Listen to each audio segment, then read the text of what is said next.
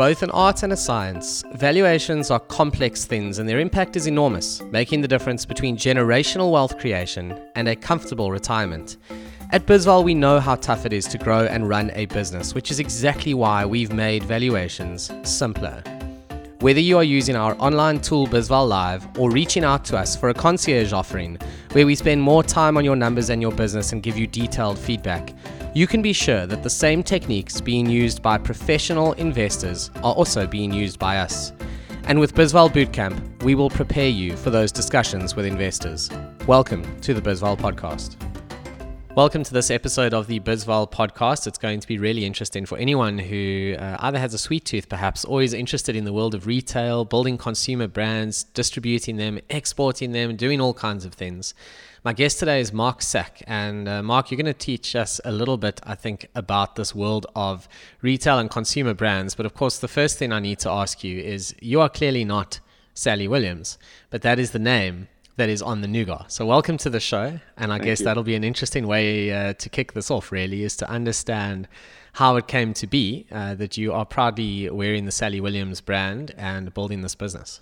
Thanks, guys. So Sally Williams would be my now ex-mother-in-law, and I guess a shout out to her because it will be her 80th birthday on this coming Thursday. So I'm not sure when the podcast goes live, but yeah, just hats off to her and wishing her the best birthday ever. Happy 80th. There we go. Credit to ex-mother-in-law. That does sound like an interesting story, which I've no doubt we will not get into the weeds of.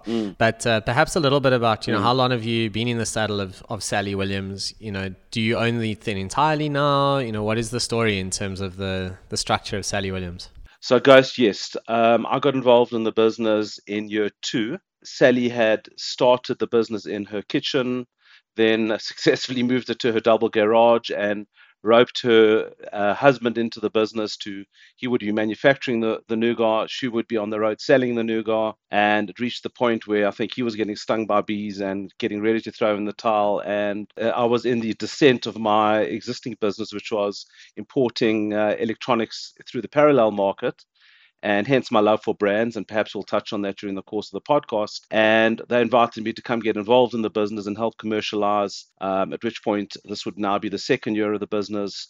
I bought in 50% then, and subsequently my father-in-law's 25% the year after, and then Sally's 25% 2 years thereafter that. Mega interesting, and not easy to buy out shareholders in a business that's in its infancy. I can imagine there was no shortage of sleepless nights along the way. Yeah, no, it was my second business I've built, and definitely very, very challenging. No, I can fully believe it. Well done on keeping the name. I think we can all agree that Sally Williams Nougat is a better name than Mark Sack Nougat. I think you did the right thing there. Well, it was a conscious decision sitting at the kitchen sink with my father-in-law deciding what to name the nougat or what to name the business. And yeah, we agreed. Sally Williams had a better ring to it. No, definitely. And of course, it's all about the brand, right? And that maybe brings us nicely to that point, which is in this world of retail, there's this huge push into private label, and only the best brands are actually making it work on the shelf. The vast majority of brands, if they're not really strong, the retailers are just pushing them out. And for those who don't understand what private label is, it basically means the retailer's house brand. And they've gotten very, very good these days. Long gone are the Pick n Pay no-name brand, cheap packaging. It feels cheap and nasty because it is cheap and nasty. These days, private label products in most product categories are actually very good. And the reason is that the same company making the branded product is also making the private label product. A lot of people don't understand this. They've had no choice. The retailers have kind of pushed them into it. But in the world of confectionery, it's actually one of the, I think, very few aisles in the local grocery store that actually brands do extremely well, because it's a little bit of a naughty, right? And when you feel like getting those calories, you want to make sure you're getting what you really enjoy. That's my theory anyway. I agree with you. In fact, over the years, many times I've been asked, why don't you do a sugar-free nougat? To which my response is, we're a decadent and indulgent brand. Maybe they should be putting in a calorie-free, but I don't think it has quite the same weight as putting a piece of indulgent and decadent loaded with sugar or chocolate into your mouth. Yeah, exactly. Although diabetics might disagree with you, thinking of my dad here, actually. PepsiCo is a great example, right? Again, people don't really know this. South Africans, we don't drink Pepsi, we drink Coke, unless you go to Burger King, then you're given no choice, at least the last time I was there. But PepsiCo also owns big businesses in the snacks aisle. So they own Doritos, for example. And it's a phenomenal brand. We've looked at it in Magic Markets, and it's just so strong. And I think, again, I personally love blue Doritos. I love them. Like if I'm going to go to a braai and I'm going to go and throw what I know is absolute rubbish into my mouth, Blue Doritos are going to be my go-to. I'm probably not going to choose the private label chips. So yeah, kudos to building a confectionery brand, because ultimately I think you're playing in one of the better parts of the grocery store. Does it also lend itself to being able to sell in other channels? Do people ever buy Sally Williams online, or is it kind of a grocery store only situation? So we liken ourselves to an occasions-based business where we do a big chunk of our revenue in during occasions, Easter, Christmas, with the Muslim Eid that's just gone by, Mother's Day, etc., etc. And these are when we have big spikes in sales and when we need to really drive the consumption of our product. Not so easy to manage that supply chain, I would think, because it's these peak periods, or does the stuff have quite a long shelf life? No, so look, it's only taken about 20 years to get the supply chain issues resolved. But shelf life, yeah, we're okay. We've got between a year and 2 year shelf life, and we've become relatively good at what we call the infill rate. What is infill rate? Now I want to learn. So because we're primarily a manufacturing concern and a branding and sales unit, what we then do is we outsource the warehousing and the distribution. And we've got to make sure that there's sufficient stock inside the warehouses and in turn delivered to the back doors of the Pick n Pays, Checkers, etc. And we measure every single unit going out against the orders. For example, this morning we had a infill rate of 99%, which I think is pretty damn good. Yeah, that does sound pretty close to perfect. Yeah. I suppose Sally Williams has been a very focused business throughout this journey, right? It's always been the nougat. That's probably good and bad, I suppose. If everyone wakes up tomorrow and they don't like nougat anymore, you then have a no-gat business, as perhaps nougat is known in some parts of South Africa. But of course, going into other categories creates all sort of complexities around supply chain, etc., etc. I must tell you, this morning I was researching Tupperware, which of course is on the verge of going out of business. It's the next company that we're covering in Magic Markets. And, that's just a great example of a company that just never changed. But I think they also relied too much on their brand, and it's a brand that's easily replaceable, right? I mean, it's literally just a plastic container. Yep. There's not a lot of magic to this. There's just a lot of history, whereas Sally Williams is different. There's a taste, there's all these things. But how do you think about, I suppose, the benefits and the risks of being so focused? Is that something you're going to carry on with? Absolutely. I think it's all about relevance. It's all about keeping the consumer interested and excited. And there's always a funnel of new product development in the pipeline. We do a lot of chocolate-coated product and a lot of chocolate product. We do Turkish Delight, which we've been doing for a number of years. There definitely is interest in entering into adjacent categories, but definitely related to the confectionery business. But again, it's all about, once again, from an occasions perspective, remaining relevant and exciting the consumer. And I think that ability to move into an adjacent category is really important. So when we value companies in BizVal, obviously one of the things we look at, particularly when we do a concierge valuation and we get to dig into the business a bit more, is, what has this business done beyond its core? How much optionality is really there in the business model and in the management team? Because a lot of businesses literally do one thing and they've never demonstrated an ability to go past that. So it's good to hear you going into adjacent categories. I think, if I was investing in Sally Williams, that would be something that I would have a big tick in the box for, because it just shows, the brand is adaptable. It's not just the nougat. It's also, it's interesting actually. I quite like Turkish Delight. So next time I'm at the store, I'm going to have a look for Sally Williams Turkish Delight, because I do have a bit of a soft spot for that. So I think moving on from that, one of the things that's interesting with your business is the exporting side. And I think South Africans are really good at doom and gloom and everything's broken and it's all awful. You are here busy building a business that is exporting your products all over the place, from what I understand. It would be lovely to understand more of your exporting journey, how that started, how that's worked out, what the challenges have been of manufacturing in South Africa. Eskom obviously must be top of the list. It would be great to tap into your mind on that. Speaking of Eskom, you can probably hear the whir and buzz of our generator in the background. But I guess that's just one of the challenges that South African entrepreneurs have come to master. Clearly, it creates systemic risk, but for me, the systemic risk is really the increase in the cost base. And speaking of exports, what really one wants to control is your cost base, because being a rand-based manufacturer, you want to take advantage of a hard currency sell and a soft currency production cost. So it's all about controlling those costs. Yeah, absolutely. And that is not easy. I mean, imagine over COVID, supply chains were the buzzword, right? Everything's been more expensive in terms of distribution. It's been hectic. Was that your experience as well? Absolutely. There were certain items we really had to fight hard to get. Fortunately, our relationships with our suppliers date back to some of them almost since the beginning of the business. And one thing we've prided ourselves on is prompt payment of our suppliers. And even during COVID, if something was going to go wrong, was just open and free communication to just communicate to said suppliers and customers should anything go wrong, just give them a heads up. Because retailers don't like it when inventory can't be kept on the shelf, right? If their shelves are empty, they are losing money. Correct. I mean, retailers are very hard to deal with at the best of times because if the shelves are empty, they're losing money, and the shelves are too full, in their mind they're losing money, and if the product's not selling, they're losing money. So you really are on the back foot with many retailers, but it's a necessary evil, I'm afraid. Yeah, it is. Unfortunately, direct to consumer is relatively limited in this space, right? Because people want to go and buy a basket of goods with one trip. Yep. And that's why retailers exist. They are aggregators. It's not a big purchase like a brand new pair of Nike tennis shoes. Yep. You know, you can buy that online easily. You're not going to buy your basket of groceries from every different manufacturer. So grocery stores have this lovely aggregator position in the market, and it's never going to go away, I don't think. I agree with you. It's a costly but necessary evil, as I say. Yeah, they perform a function, and they generally do a really good job of it. Yeah, they do, generally. I would think that Sally Williams lends itself quite well to this world of online shopping as well. I can imagine adding, if I, wanted something sweet, that's an easy thing to add to my Checkers 6060 order, Yeah. or whatever the case may be. I think it's the kind of brand that can land into that basket quite easily, huh? Well, again, yes, I guess if you're aggregating your basket, then yes, but I don't think someone's going to go online and buy a box of Sally Williams nougat and wait 2 days for delivery. So, again, it's about being in the consumer's face, both online and in the bricks and mortar stores. Yeah, exactly. It's that instant gratification, and that's where the retailers are so hard to beat. My best ever Checker 6060 story was I ran out of milk, and I thought, oh no, so I went and ordered. I hadn't yet finished my then black coffee when the doorbell rang and my milk arrived. It was outrageous. I just thought, this is crazy. Like, so maybe I need to take my expectations back in terms of next day delivery. Yeah, no, listen, it's incredible. I don't know if you've played around too much with on-demand grocery, but it's phenomenal.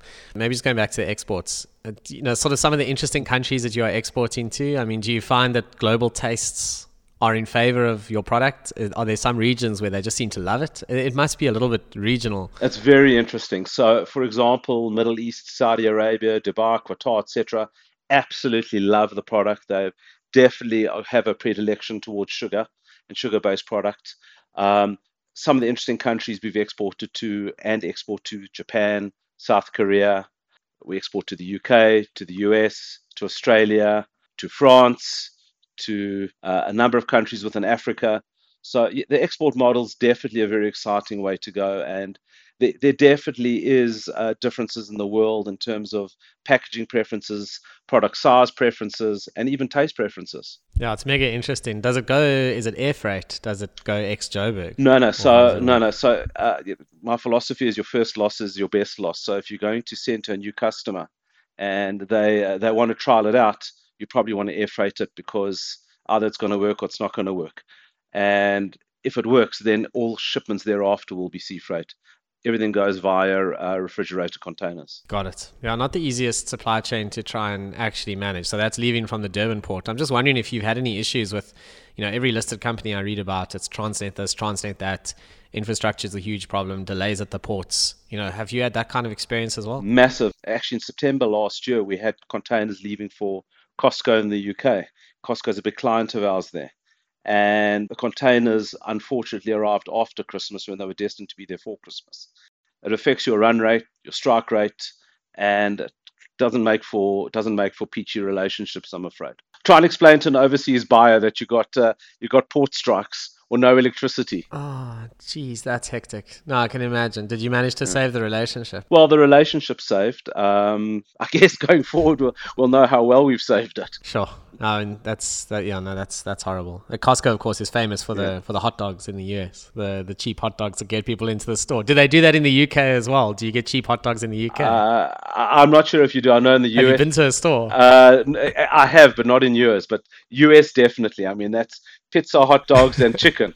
If you can just get them to add some nougat to those hot dogs, you'll retire very wealthy, Mark. Exactly. They sell quite a few hot dogs. True story. So maybe let's talk about the future. and just scaling the business, ambitions for very much a household brand. I mean, I think everyone, whether you like Nougat or not, you know the Sally Williams brand. It's just that kind of brand. Where do you ultimately want to take this thing? What do you think the future looks like? I think we've got a lot of runway left in South Africa with a number of our international competitors clearly struggling with their pricing strategy and supply strategies. It leaves a massive gaping door for us to enter a number of the adjacent categories. I'm very bullish for what we've still got to do in South Africa. Clearly, there are going to be challenges ahead. But again, based on this wonderful brand that I think we've built, I think there's lots of opportunity for future growth. And still manufacturing in South Africa? Does it make sense to have this as the manufacturing base and export all over the world still? Well, currently it does. I mean, at some point in time, you might want to just shorten the value chain in terms of the costs of getting a product from one market to another. But that becomes a mathematical exercise closer to the time, I guess, when you're doing volumes in those places. And a tough operational exercise. People forget it's very easy to build the spreadsheet. It is not easy to build the business. It's exceptionally difficult, particularly when you've got custom built solutions as we do. You can't just sort of uplift your machinery from one area and then just take it somewhere else in the world.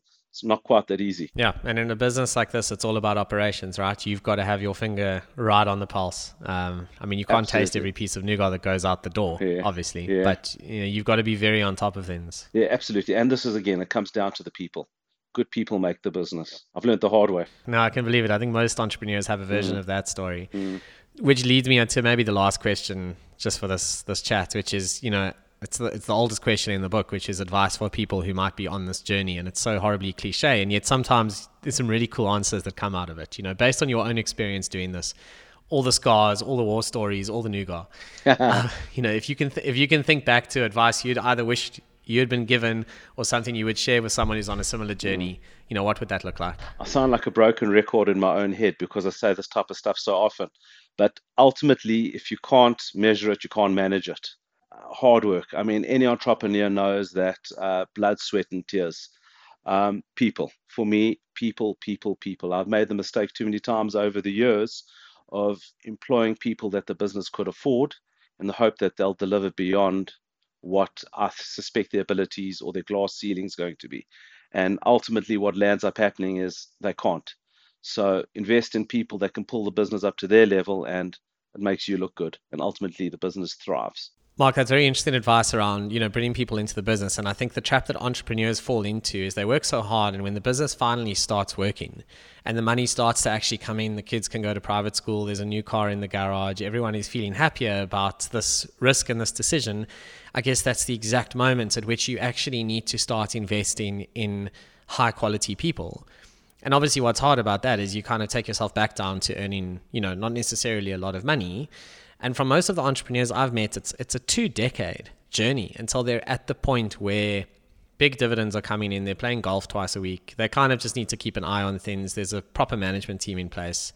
It takes that long, and there's lots and lots of risk and pain and hardship along the way. That is the reality. So I guess last question is, does that resonate? Does that sound about right to you? It's a couple of decades. Yeah, absolutely. It takes a lot longer than you initially expect, and clearly a lot longer than you initially hope. But as an entrepreneur, one needs to continue to reinvest in the business, in people, in CapEx, in marketing.